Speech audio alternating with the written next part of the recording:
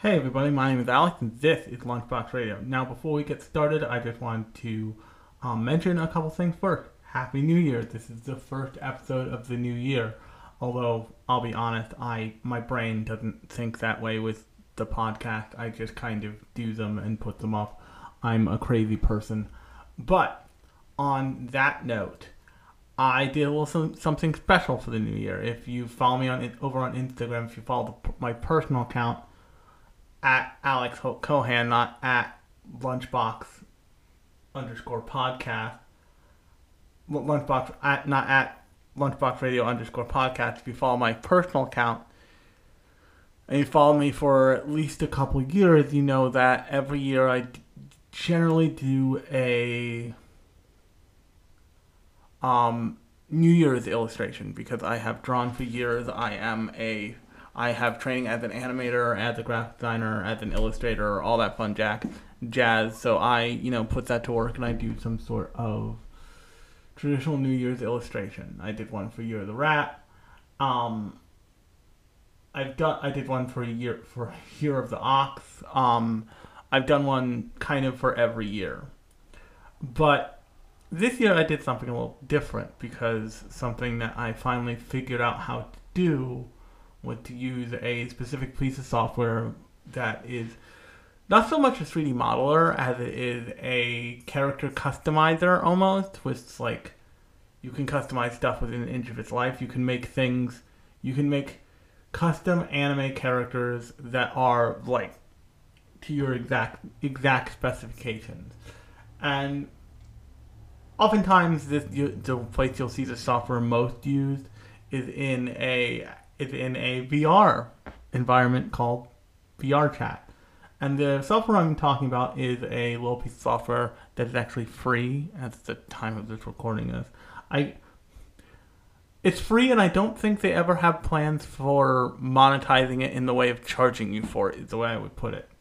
And it's this app called Vroid Studio. You can go look it up. It's free. You can get it on both Mac and PC. I use it primarily on a Mac. It is probably best used on a PC, but it is essentially a character creator without a game attached to it. And what I have been searching out to do, and from what I can understand, has only been possible to do over the past couple of years of the existence of both Blender and Vroid Studio, is to be able to make a character and export them and then import them into Blender and export that from Blender and be able to 3D print the character I made. I recently did that with a character that I am titling Usagiri-chan for 2023, and she is a bunny girl for the Year of the Rabbit. And I posted the entire process over on A, YouTube, and B, TikTok. You can find both of them. Over on TikTok, I believe my name is at, I think Snackbox Tengu is my name there. But I will post links to both the profiles, and actually I might post just a link to the actual TikTok so you can see my whole process on that, because it's a really interesting, fun, deeply nerdy expression of my otaku-ness and anime fandom, and you might be interested in it, so definitely go check that out. But on that note, let's jump into what I want to talk about today. That's a little movie from, I think, 2019. Maybe I'm misremembering that though. A little movie called The Shirobako Movie.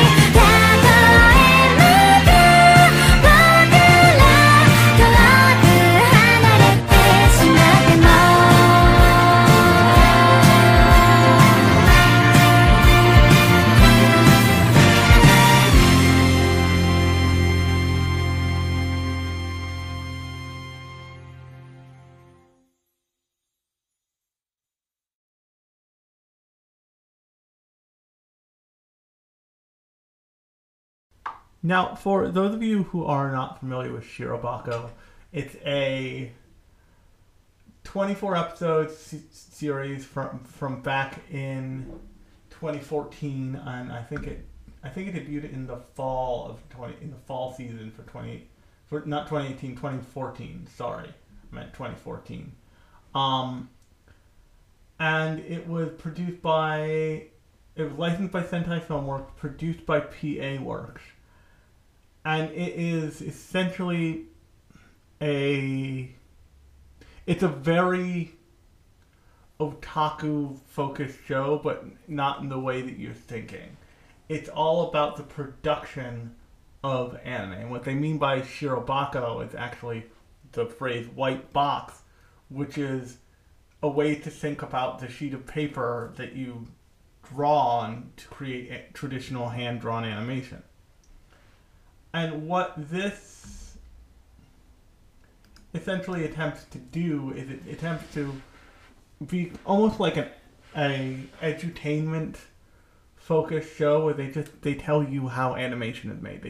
They show you the process of making animation. Yes, with some stylistic flourishes and like some fantasy in there, but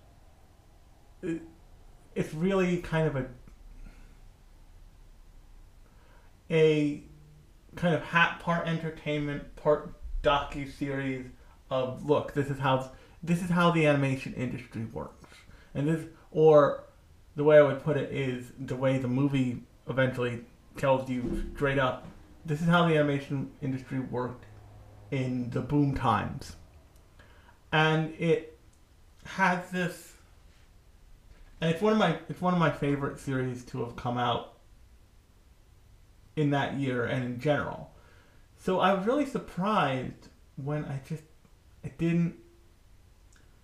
the movie didn't jive with me, and I sat there for a second and I wondered why, and I actually didn't finish the movie, so this won't be a big like comprehensive thing, but I kind of realized what the deal was, why I didn't love this thing the way I love Shirobako, why I didn't love coming back to the characters, and an even bigger moment, why I didn't love more of a good thing, because that's what everybody always hopes is more of a good thing and also a good thing.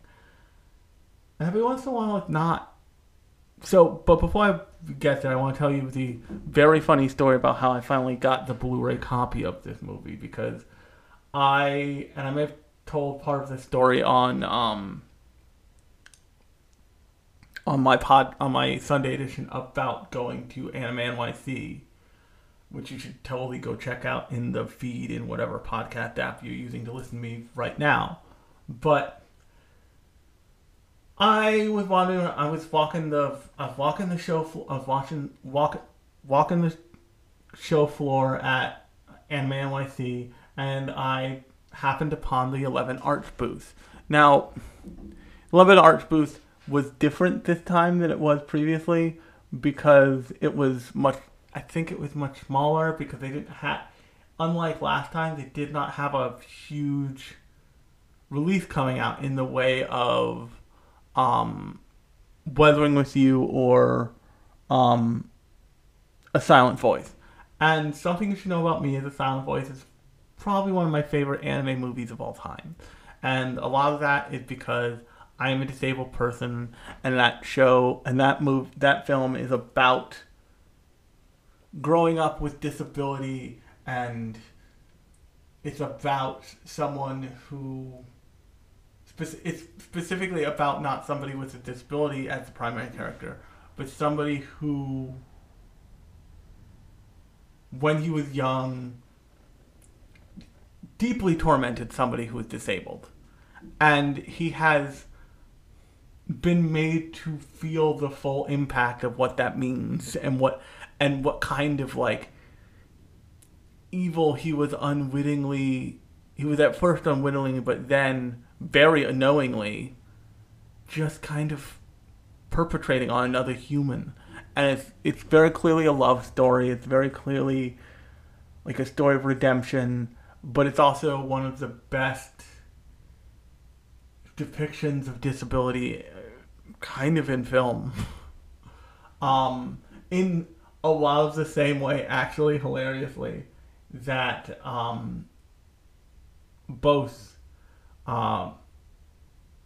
that Hawkeye series from Disney Plus was from probably about a year or two back now.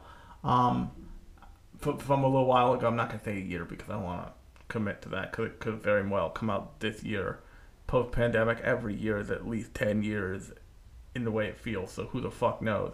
But it's very similar to that show and very similar to the to that show Gangsta. And actually, it's most similar to the show Gangsta because Nicholas in that show is just deaf. He's just deaf, and it like that show is amazing at like being like, okay, here's the character who's deaf, and here are all the side characters, many of whom do not give a shit that he's deaf. And like the people who do are the people about to get their ass kicked in that show. But so, A Silent Voice is one of my favorite animated films of all time. And I've been looking for a poster for A Silent Voice for a long time. And if you were at Anime OIC, you know that they were giving away posters with the purchase of the A Silent Voice Blu-ray box set. But here's the rub. I have that movie. I think both digitally and physically, but I definitely have it physically. I don't need another copy of it. But I wanted the poster. So the rep from 11 Arts just kind of was like, listen, you want to do a drug deal for this poster? I got you. Anything from this table, and that poster's yours. And I was like, okay, we in it.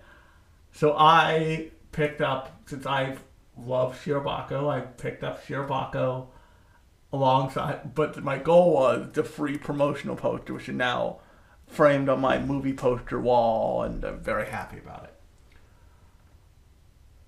But when I picked up this movie, I'm like, oh good, I now have a reason to watch the Shirobako movie.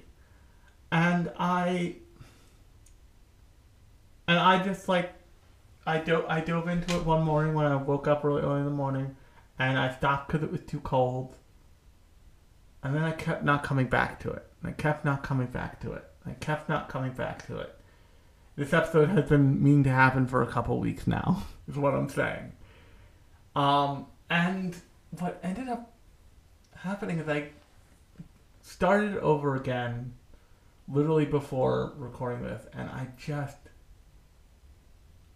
had a moment where I was just like, I'm not into this. I'm not into doing this, into dealing with this, into what this movie is doing. And I came to the conclusion because of one thing that was pretty key in the difference between this movie and the show. So in the show Shirobako, they're creating anime in what many people refer to as the anime bubble.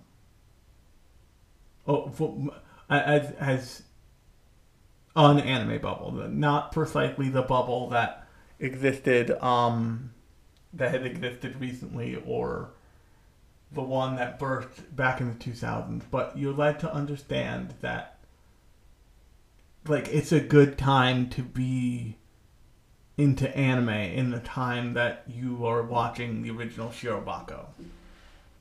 And the show is so laden with references to all kinds of anime, including the opening sequence of Shirobako, which is just a race from Initial D. I can't stress that enough. If you've never seen Shirobako and you've seen Initial D, just watch the first couple minutes of it and you'll be like, holy shit, they did an Initial D race in a minivan. This is unhinged.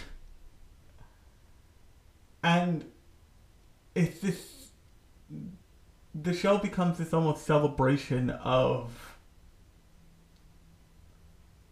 A, doing what you love, but B, anime and but specifically producing animation when you grew up loving animation, and like maybe you were in a group with a bunch of your friends and you did a niche little indie animation, and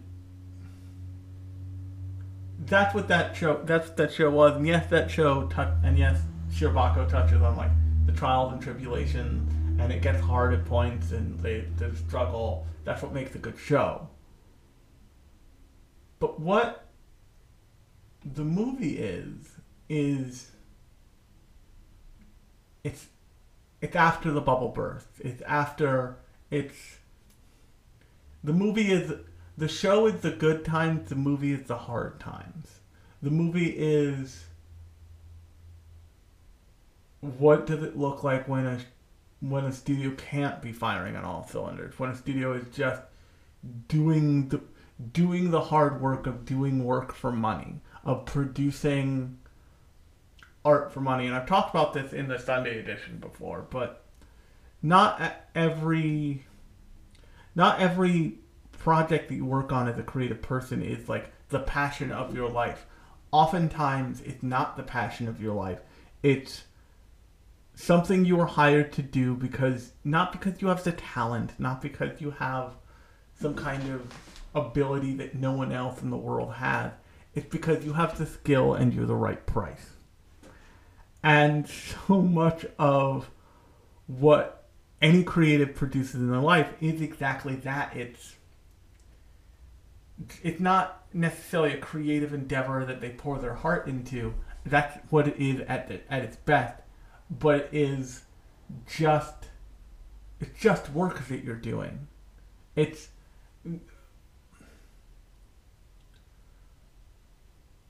Every creative industry is formed around groups of creative people who have actual skills, like trade skills that other people don't have.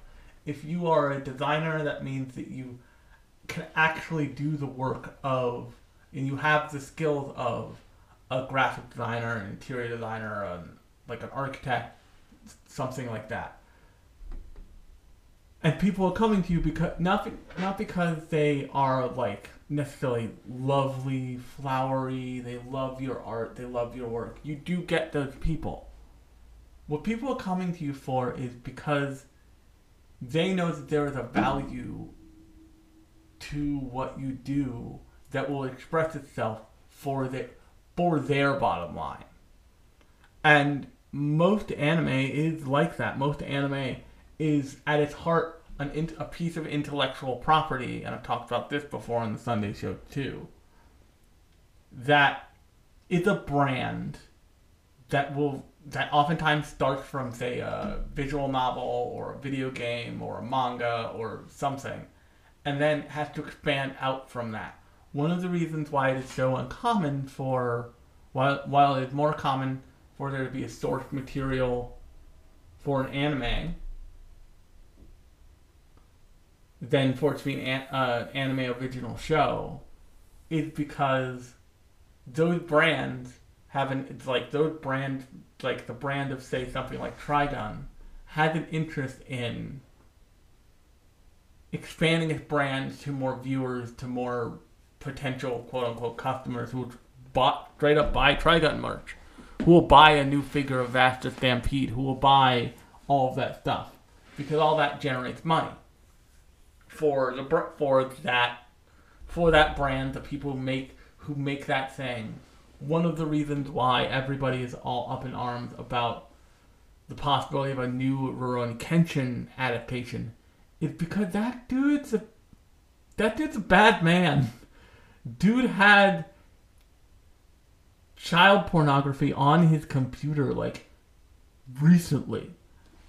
It's a big deal. Like, it's one thing if you have the old DVDs of Rurouni Kenshin or in any of its iteration, or the old manga, but to take that brand and revive it and produce more work and produce more work in under that umbrella means he probably gets some sort of that money. He probably gets some sort of support. You are financially supporting that person.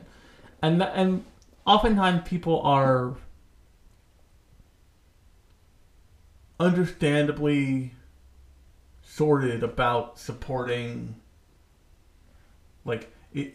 Can you separate the art and the artist? In a case like that, your support of the art becomes support of the artist, and that's a very worrying fucking thing. It's the reason why in Black Lagoon, if you remember the little arc where they were dealing with Nazis on the ocean and they like murdered a boat full of fucking Nazis, they were after a painting that was allegedly painted by Hitler. And the reason why the painting was valuable was not because it was necessarily a good painting for the time period that it was produced. It was fairly average. It's because of the thing connected to it. So, what you have in Shirobako, bringing it back around, is you have at first you have just the fantasy of these people coming together and producing a work they feel good about, and you see the kind of impassioned arguments of people who have a real pride in what they're doing and what they're working on.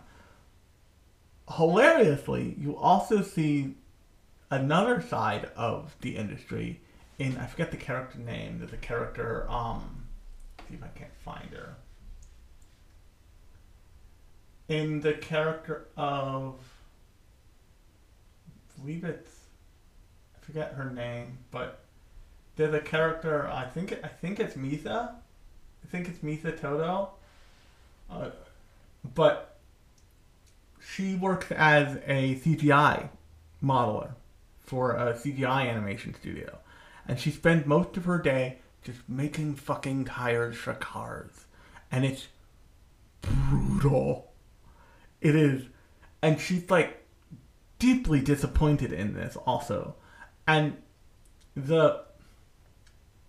Shirobako, the original series, had a lot of conversations about like, listen, like, you've got to take mental care of yourself as an artist. Like, you've got to do this stuff so you can do the work that makes you money, so you can, eat, clothe yourself, and sleep with four walls and a roof. Like, that's the goal. But in Misa's, I apologize if I'm getting that wrong, but I believe it's Misa. But Misa's, in the beginning of her storyline, you see that reality. You see that it's not always going to be sunshine and rainbows. It's not always going to be, like, you doing what you love and you producing work you're proud of. Sometimes it's going to be, this is for a paycheck. And I'm trading on my vocational skills for a paycheck. I'm doing the, like, definition of labor for money.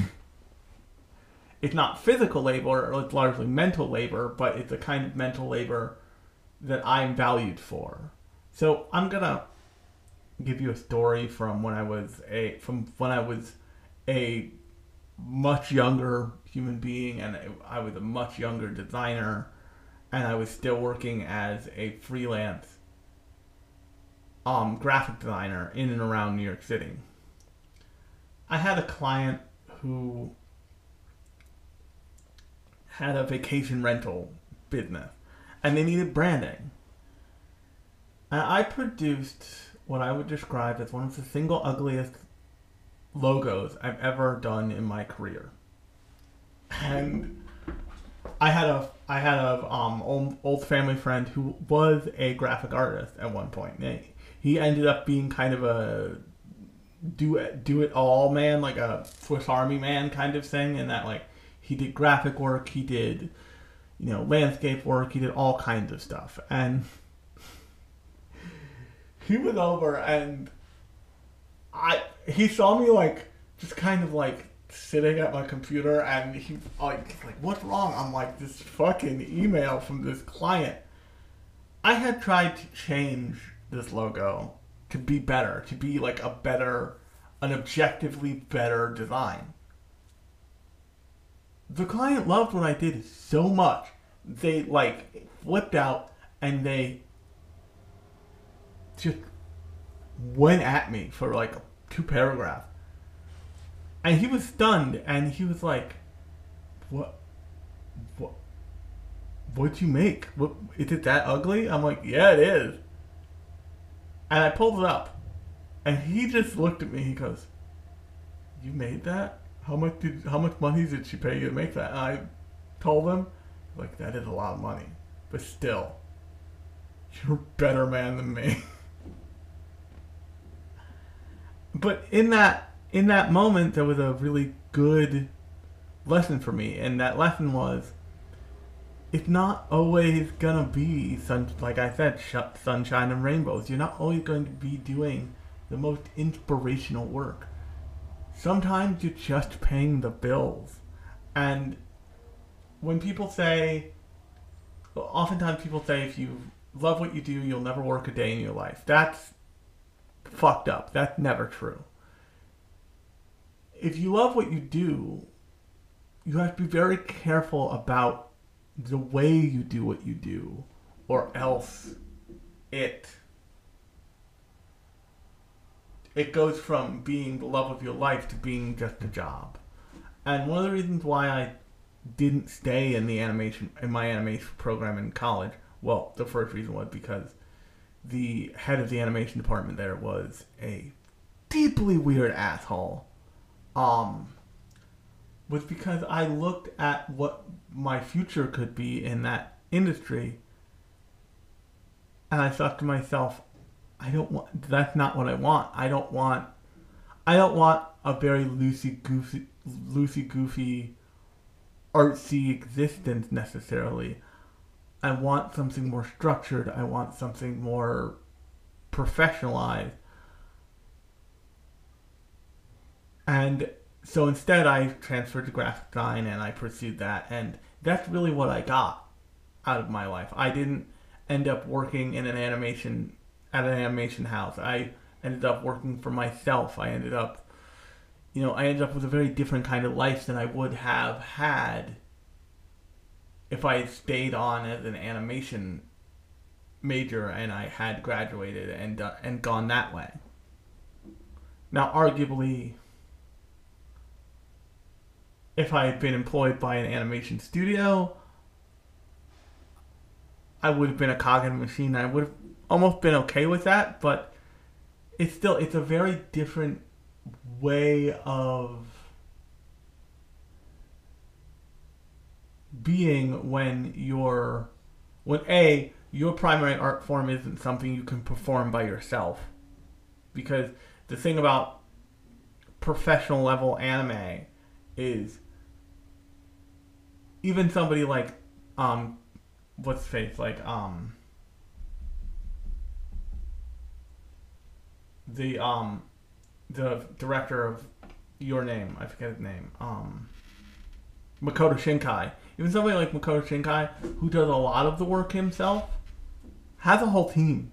Like once he started to have a whole team, his work got better because he had a whole team supporting him and supporting what he does. And yes, he can do all the individual parts, but he doesn't have to now. And so, especially when you work in a big team and you have to support a big team and like that team grows, you don't just take jobs you're passionate about unless you're charging for, you don't just do work you're passionate about unless you're charging an arm and a leg to do that work. You end up taking work for the money. You end up producing like shows and films that you don't necessarily always super believe in, but you're going to give it your all, and you're going to like do the best job you can on it because your student reputation depends on it. And even though it just pays the bills, you don't want to suffer the hit of well, they didn't knock it out of the park on this one, so we're going to look elsewhere with this property that we would have otherwise gone to them with because we don't think they're what they used to be anymore. And one of the... And what this movie is about, at least in the beginning, is largely that. Like, you encounter the like production studio that Allie works at, not at its like biggest, fullest, most beautiful, like crazy thing. You encounter it with the amount of people it needs to function, the amount of people it needs to have to produce a, you know, big titty fan service show in the style of something like Kantai Collection. And it's meant to shock you. It's meant to make you feel bad. It's meant to make you feel off. But a lot of what, at least for me, makes these kind of slice of life employment shows work is a little bit of like optimistic thinking. It's a little bit of like, oh, it'll all work out in the end. Like if you watch something like another show that I like a whole lot that I've covered on this podcast called New Game. New Game is kind of brutal about the video game industry, and but it's also really imaginative and hopeful. And yes, they have moments where these like moe girls are like coding and they're imbibing energy drinks and dying like at their desks. But they also have moments where like it's fun and it's cute, and that as a person who works as a creative in the world, who like skill and ability as a creative person is what makes me money every day. That I know there's a core wrong there, that they're lying to you. They're lying to you to try and get you to sign up so the meat grinder can have you. The grinder demands more meat, and you are the meat. But also, it's just like, it's nice to like sit down and like hang out and be like, oh yeah, I would love if my job was like, yeah, maybe just as stressful, if not more stressful, but less deeply humanly cruel. And from the minute go of this movie is like, look, all this like hope, blah, blah, blah, blah, that we were doing, not gonna be there. And you can tell from this is, the way you can tell from this, and I've watched it twice now, and I may not like watching this movie currently, but I love watching the opening sequence, because the opening sequence is inspired.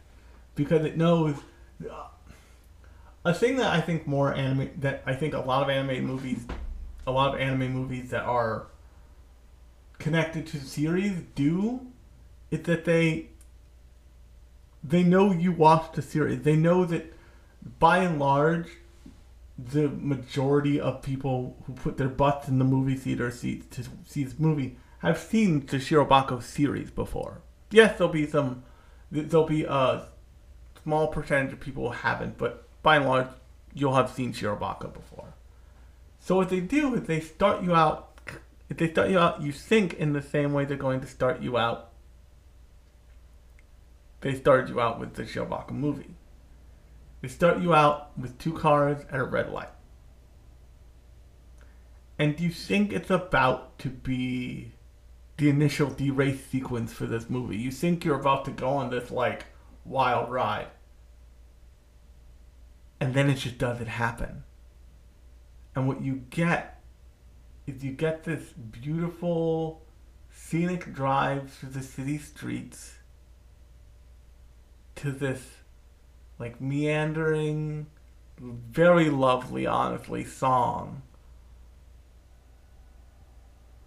Kinda, in the song is all about being a fuck up and being okay with that. The song is about not hiding the fact that you're hurting. The song is about like not engaging in giving people fake smiles anymore, and it's this beautiful moment.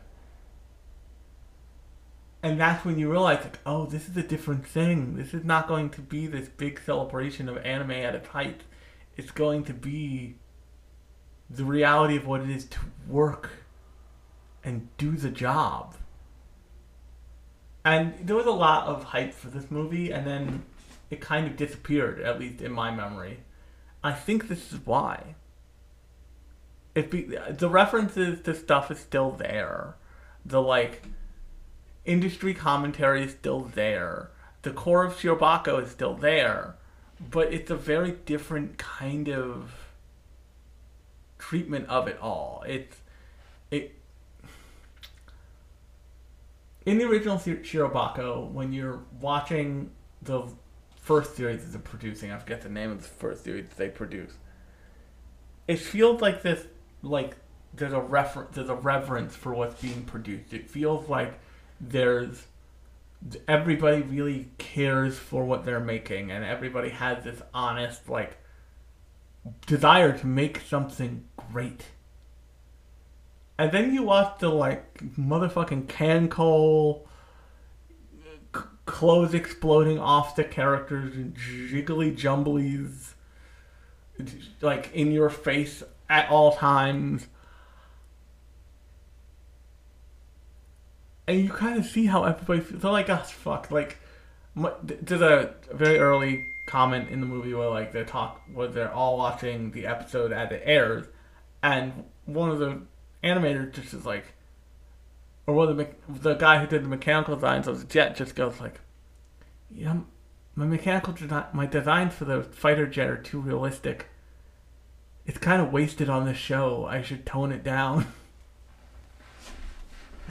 And you realize, like, oh, they're not. This is not a labor of love. This is a labor of labor.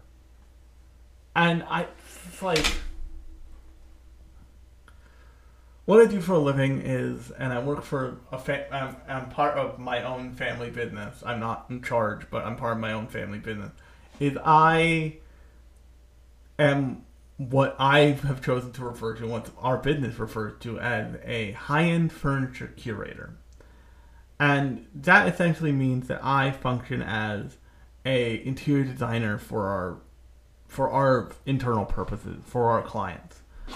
And I do everything from the room layout to selecting the furniture to all logistic matters around getting the furniture from the manufacturer and or supplier to the client's residence, and setting it up and making it beautiful.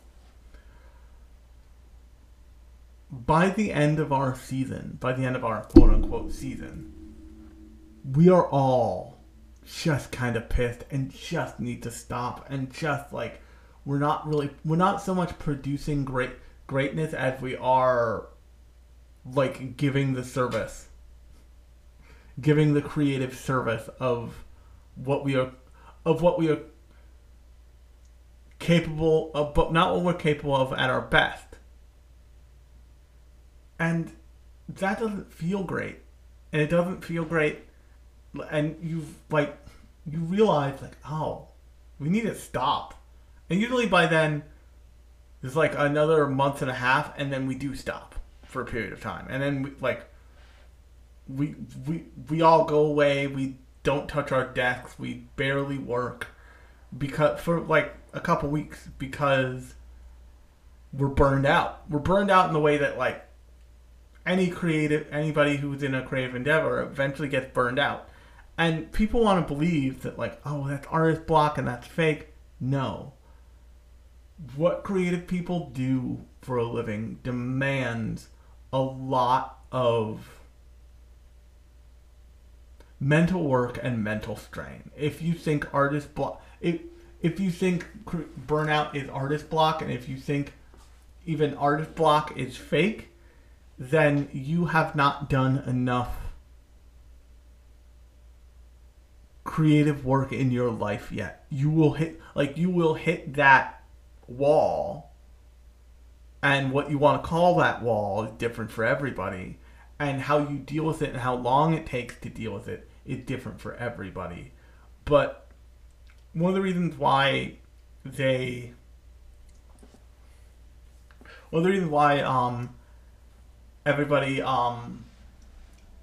is so protective of Togashi online now is because Togashi, if you read the latter half of Yu Yu Hakusho, you can see a manga author cramming his head against that wall constantly.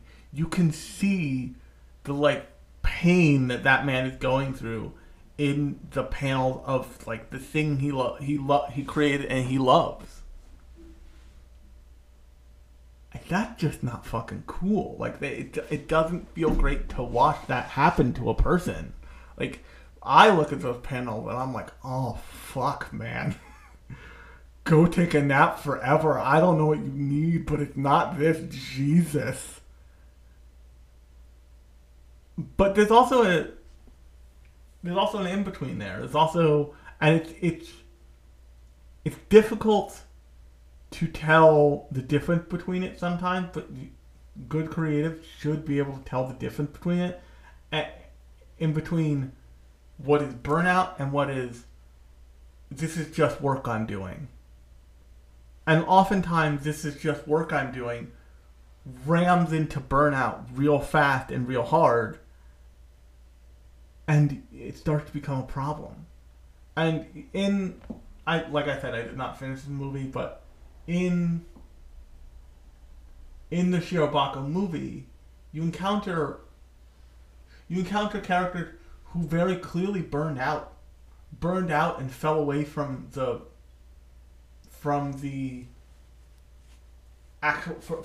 industry.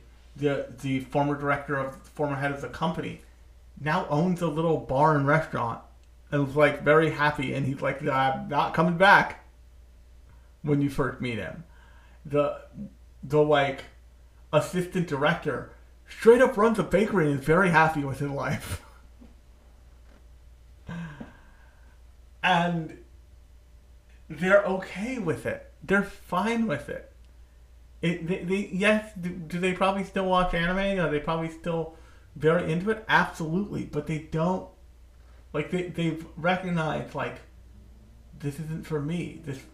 I don't want this to be me. I don't want to be this version of myself, whatever that is, anymore. And so they move on. And that's something that lots of creative people do often too, is that they, either for a period of time or forever, they just leave whatever industry they're in and they go do something else. They go express themselves some other way. You probably caught on to the fact that I was a graphic designer and that I was a pretty high-end freelance graphic designer, art director, creative director for a decade.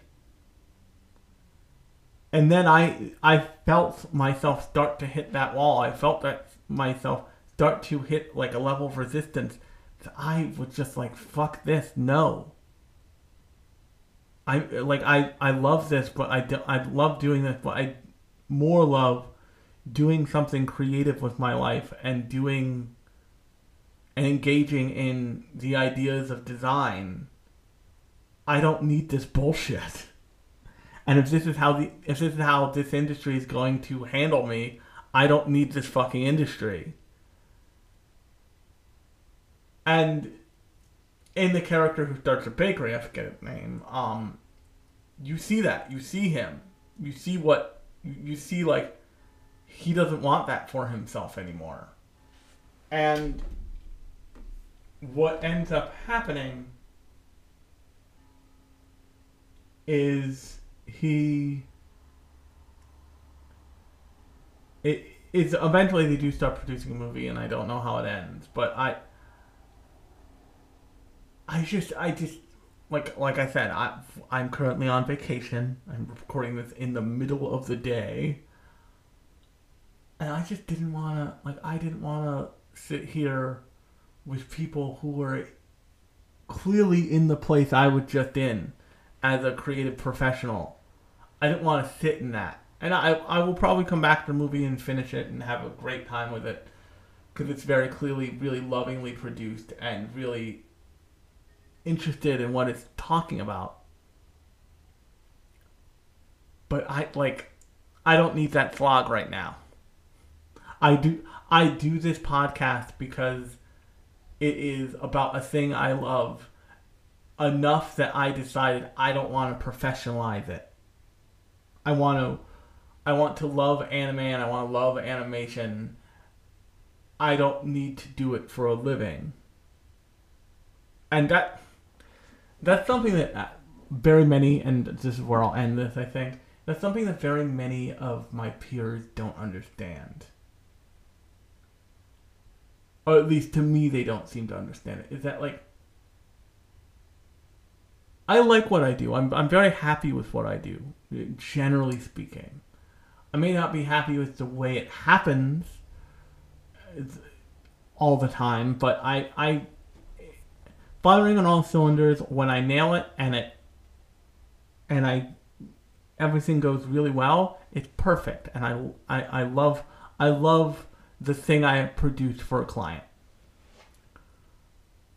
Now, that doesn't often happen, but that's a factor of a lot of things. But I deeply love anime, and I deeply love animation, and I deeply love art. I went out and I bought myself a Echo Show 15 because it was the best digital photo frame that was not $9 billion. And I now have art from artists I follow on the internet that isn't just on my phone or on my iPad, that now comes up in a digital frame next to my bed every day. I love that. I live for the art and artistry of animation and anime. And I'm not saying that anime isn't animation, but I think a lot of the fandom wants to believe that anime is the end-all be-all of artistry and blah, blah, blah, blah. And I can tell you, yes, it's a unique moment in animation, but, the Triplets of Belleville exist. And, all these things like Bee and Puppycat exist. All these things that are not anime, but are still beautiful and made with heart and love exist and are awesome.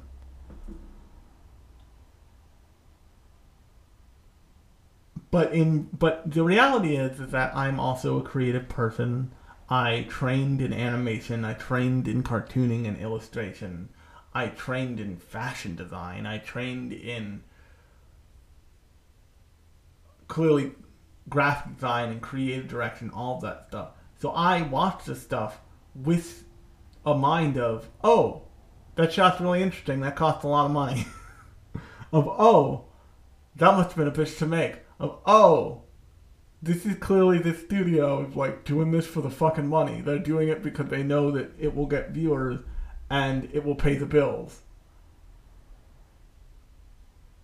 And that's fine. But I don't necessarily want to sit and watch a whole movie in which at least 45 minutes of it are just devoted to, hey, this is what an animation studio looks like when they just have to keep the lights on. And it sucks. So I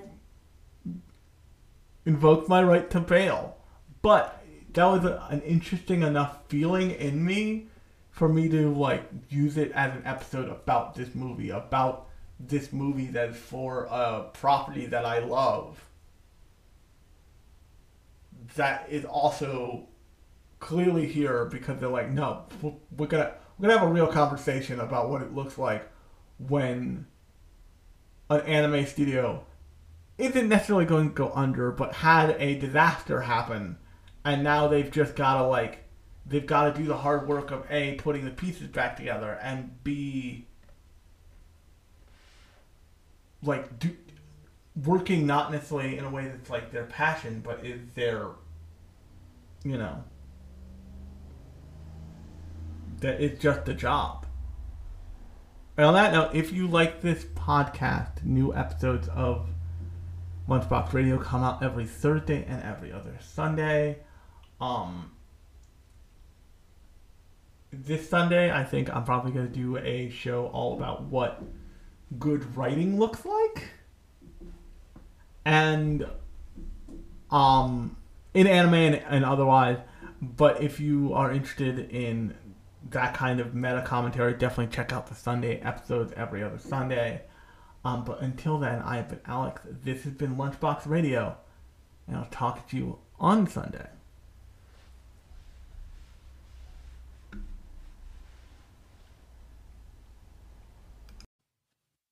とりあえずとりあえずとりあえずとりあえず取るものもとりあえずやってみようやってみようやってみよう少しだけ怖いけどやってみようやってみる？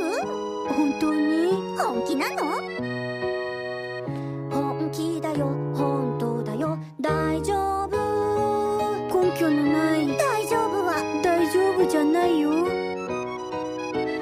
気合じゃないノリでもない大丈夫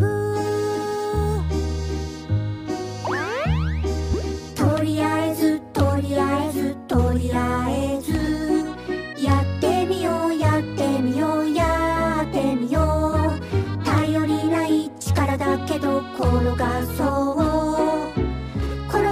弾み車を転がそう転がせば転がるはずゴロゴロとどこまでもゴロゴロとゴロゴロと転がさなきゃ何もない始まらないまずはすぐ転がそうゴロゴロとゴロゴロゴロゴロゴロゴロゴロゴロゴロどんどんと大き